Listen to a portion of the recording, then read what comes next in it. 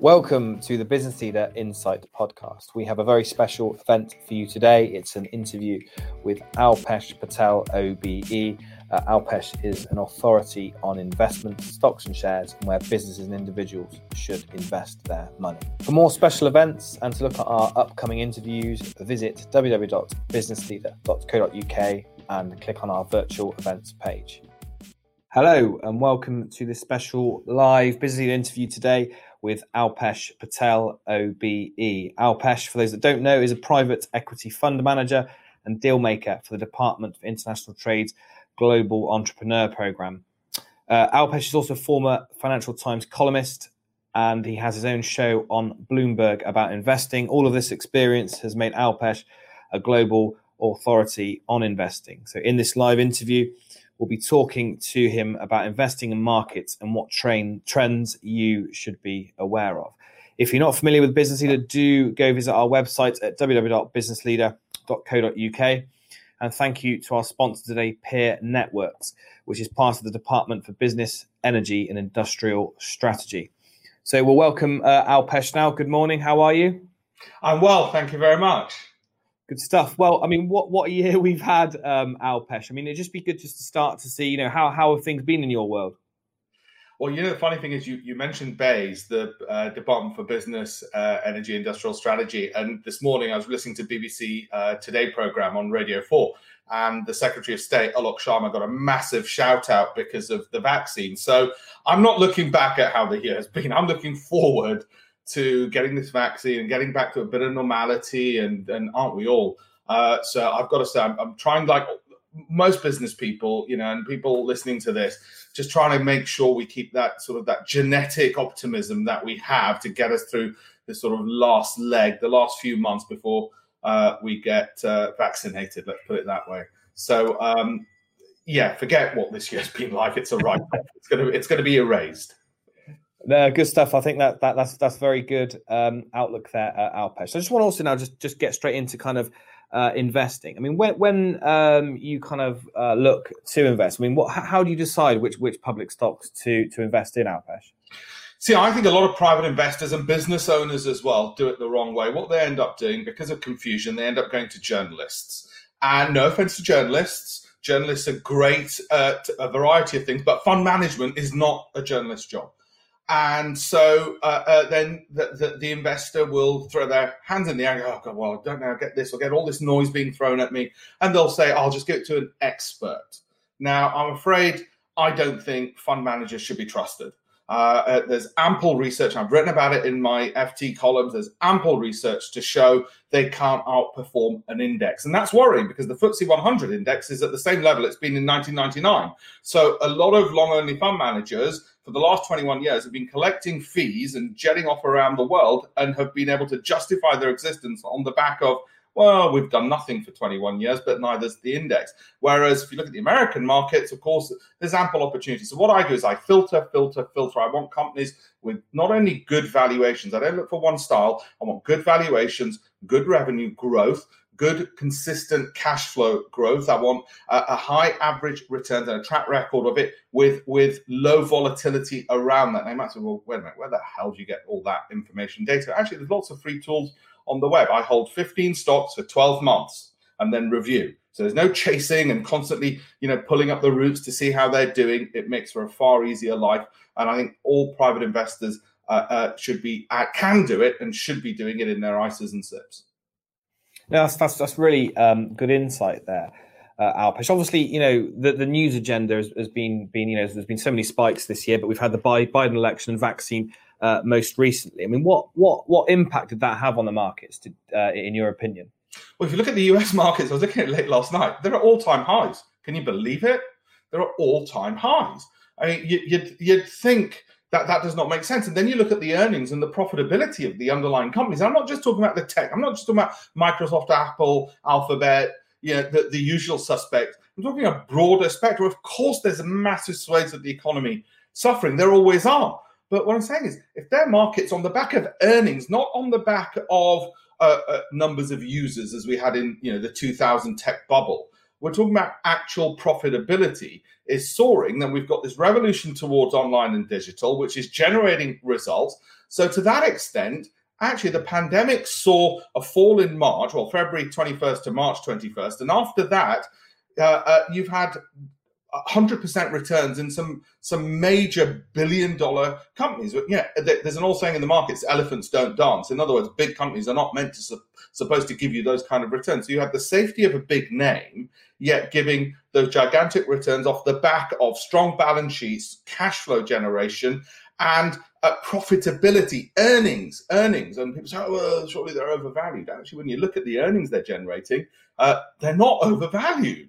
They're not even overvalued. So it's been, in that sense, if I put it, it's sort of an odd thing to say, it's been an exciting time, because when you're getting those kind of returns, you're thinking, well, thank God there's some good news which has been out there, and your money's working hard for you. And that's the great thing about investing. You're cloning yourself so that your investments are making money for you. So there's two of you, not just the business you earning your income, but also the investor you, where the capital is working because the guy at Apple or Microsoft or Square or PayPal, whatever I've invested in, is working for me as well. That's really interesting, Alpesh. And do you think there can be a little bit of a gamble in terms of investing around news, though? We've had a vaccine, so I'll look towards kind of medical companies. Do you have any insight there? That's the problem, and that's what you've got to avoid doing. The problem is 90% of private investors will gamble around news. They don't know they're gambling. They think, oh, Alpesh, I heard there's a vaccine. I heard that Biden will go into healthcare stocks, and then they'll read the articles in the newspaper, and they'll get all these emails, and they will start gambling around news. 90% of people who invest are gambling without realizing they're gambling. If you want to gamble around how effective a vaccine is going to be, when it's going to be rolled out, and all the rest of it, go to Ladbrokes. If you want to gamble on whether or not there'll be a Brexit deal, go to Ladbrokes. There's many people who can sound very clever about Brexit and policy decisions and what's going to happen. Don't second guess it. The kind of companies you want are the resilient ones, which when February to March, when the stock market fell, these stocks were the ones which fell the least and rebounded the quickest. Now, to give an obvious, easy example as a case study, if you look at a Microsoft, probably arguably the safest company in the world, let's just make that assumption for a moment, fell the least, rebounded the most. They still fall, but fell the least, rebounded faster. Flight to quality, strong growing cash flows, strong earnings growth, good valuations based on profitability, and all those other factors I mentioned. And there's other companies like that. There's not many, because as you can imagine, business is hard. You can't just create companies like this which have those kind of characteristics, I'm afraid. And that's why people tend to go towards sort of like moths to a light bulb, the news item and the sexy story. As humans, we're conditioned to follow stories. I don't like stories. I want hard data, facts, not the stories. And that's how I get the individual stocks. No, I think that's really good advice, Alpesh. And you mentioned earlier about the companies that have that kind of profitability and the safe bets like Microsoft. Can you give our viewers any kind of tips around companies and sectors they should be looking at now?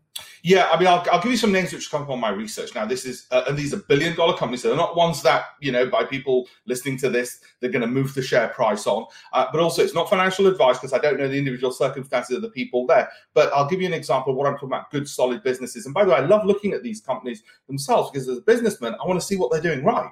And it's always great to learn from these kind of companies. So I'll tell you what came up on the research based on valuation, growth, income, momentum, cash flow. Tech Target. I'd never heard of it. It popped up on the results. It's like a sort of Google for businesses, and it gets a cut when those deals are made, multi-billion-dollar deals. It works out when people are searching for, buying big ticket items on the internet, and it works out who's searching when they're ready using sort of clever algorithms, all the rest of it, and then lets the sellers know this person at Oracle is looking to buy a brand new system. And you think, surely they don't just Google it. No, they search on specialist sites. Those specialist sites are owned by Tech Target. So that's one. Square, the payment processors, okay, still looking solid. PayPal, names we've all heard of, still looking solid. There's another called Tradebook, which is, Trade Desk. Again, valuation, growth, income, momentum. And then, of course, perennial favorites, the easier ones, the Amazons and Apple, Microsoft, Alphabet. That's the easy side of things. I still own Visa and Adobe from before, but yeah, the sort of lesser known names that I'm particularly liking at the moment, like I said, TechTarget is one, and like I said, $1 billion business. Never heard of it, and I look at the financials and I think, wow. And I think I picked it about 3 weeks ago. I have a Telegram channel where I post things that I find, and it's already up 30%. That's not off the back of media buzz or, kind of, it's not a cryptocurrency kind of thing. It's just solid results. And as we know with companies, when they've got solid management, guess what? The value gets eventually recognized. You mentioned kind of business owners there. What investing errors do you think business leaders make when it comes to their businesses? See, conventionally, the wisdom has been that business owners should only invest in their own business. And of course, that's why you're in business. However, I'm in business and I invest in other companies as well. And the reason for that is whatever I'm doing, I've got my eggs in my own basket, let's put it that way. And it makes sense for me to own for my SIP or my pension, to own shares in other big high growth companies, because I know I don't employ all the best talent in the world. I happen to know Apple's got a few clever, talented people. And people say, yeah, but you won't get the kind of returns you do in your business. But actually, it diversifies. It allows whatever happens in my business, whatever resilience I'm trying to build in my business, it means that I've also got a separate pot. And I think that's what a lot of business owners don't do. They don't. They neglect their pensions, they neglect their savings, and they don't even know they can invest in international companies in those SIPs and ISAs. And I know from my family's experience as well, they neglected their pensions and ISAs because they put everything into their businesses. They'll pay obviously the salary bills of their staff before they will put money into their pension. Of course they will. But by neglecting that, and when times were good, what ended up happening is they didn't have that diversification. And I think what I'd say to business owners is, even if it's starting with a very small amount, just top that up. Don't ignore it, because you'll get Apple working for you and Microsoft working for you. And guess what? 100% return isn't bad in a year in a big giant company, is it? You might think, no, they can't grow. My business is the one that's going to grow. Well, actually, they can and do. And like I said, there's other companies, big, giant, I'm talking $1 billion companies like that, which are still growing very fast and rapidly. I think that's really good advice. And just if there's someone watching, Alpesh, who it's the first time that they're going to look at investing outside of their own business. I mean, you did kind of touch on this earlier about the fund manager, but what kind of sort of key takeaways would you give to that person? Yeah, most people they don't know where to start, and actually there's a lot of good online brokers regulated by the FCA in the UK. You've got everything from Barclays Stockbrokers, Halifax, AJ Bell, Hargreaves Lansdown. There's a whole bunch of them out there, and they're reputable. And all you do, and they make it so simple to open an online ISA, just like you open a bank account, you wire the money across, and then you find what you want to buy. Like I said, my rule tends to be 15 stocks, 12 months, and then review. And if you want to find out, well, how do I find all these things? You said profitability, growth, cash flow. The great thing about business owners is they know what these terms mean. Okay. And if you want, the Yahoo Finance has a great free screener where you can screen all of these factors and say, well, I only want companies with this level of profitability, this level of growth, this level of dividends and whatever. And it allows you to scroll across and screen completely free. And it'll give you some names. That's a good starting point. You can get my book free. Okay, here it is. I've got a copy. This I'll give free to anybody who's listening. It's on my website, alpeshpatel.com, and you can download it. And it's an international bestseller, but absolutely free, because I want people to invest. I want them to know this, because I've seen it over the years since I wrote that my God, people aren't listening. They're not. I mean, why should they? They've got better things. They're not all passionate about it the way I am. And so I really want them to know it's a heck of a lot easier than they realize to pick and invest and save. And it's incredibly important, because you'll have a better nest egg into the future. And thanks, Alpesh. Definitely some good advice. And anyone who does want a copy of Alpesh's book, just get in touch with us, and I'm sure we can arrange that. I just want to end with a question about Brexit. I know you've written an article with the now Home Secretary. I just want to get your view on the impact you feel Brexit will have on the UK economy and investments. Yeah, so she was Employment Secretary at the time we wrote the article. It was straight after Brexit. She was obviously pro-Brexit. I was pro-Remain. and I felt it was important both sides to, we're going to have to work together. It's one United Kingdom. We're going to have to work together, whichever side of the divide we were on. And the thrust of the article was, obviously I was on the losing side, as it were, but we're just going to have to be resilient, get through it, and work out the best thing to do. Now, I could sit back and say, well, the government did this, and the levers were like this and like that. That is just going to be a waste of my energy. I just need to make sure I look after my business, I look after my staff, and I grow no matter what is thrown at me. And guess what then happens? COVID gets thrown at me.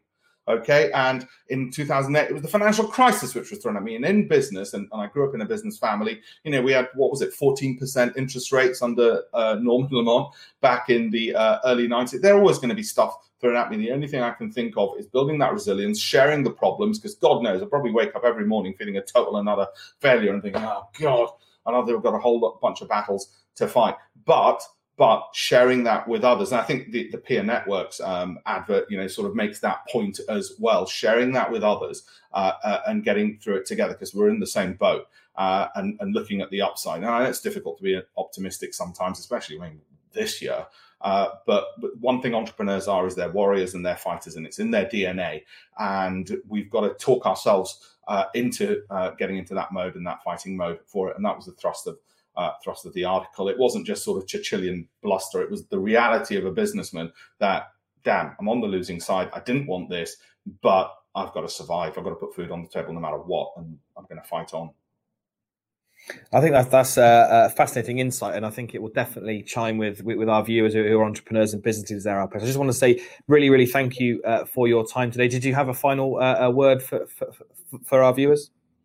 Yeah, I'd like to say, anybody who knows global technology companies that might want to set up their headquarters in the UK, also do get in touch with me. I'm part of what's called the Global Entrepreneur Program, as you mentioned, part of the Department for International Trade's Global Entrepreneur Program, where we look for outstanding technology companies and get their headquarters here. We help get the entrepreneurs here. We help get the intellectual property here. We don't bribe them. We don't pay them to come over here.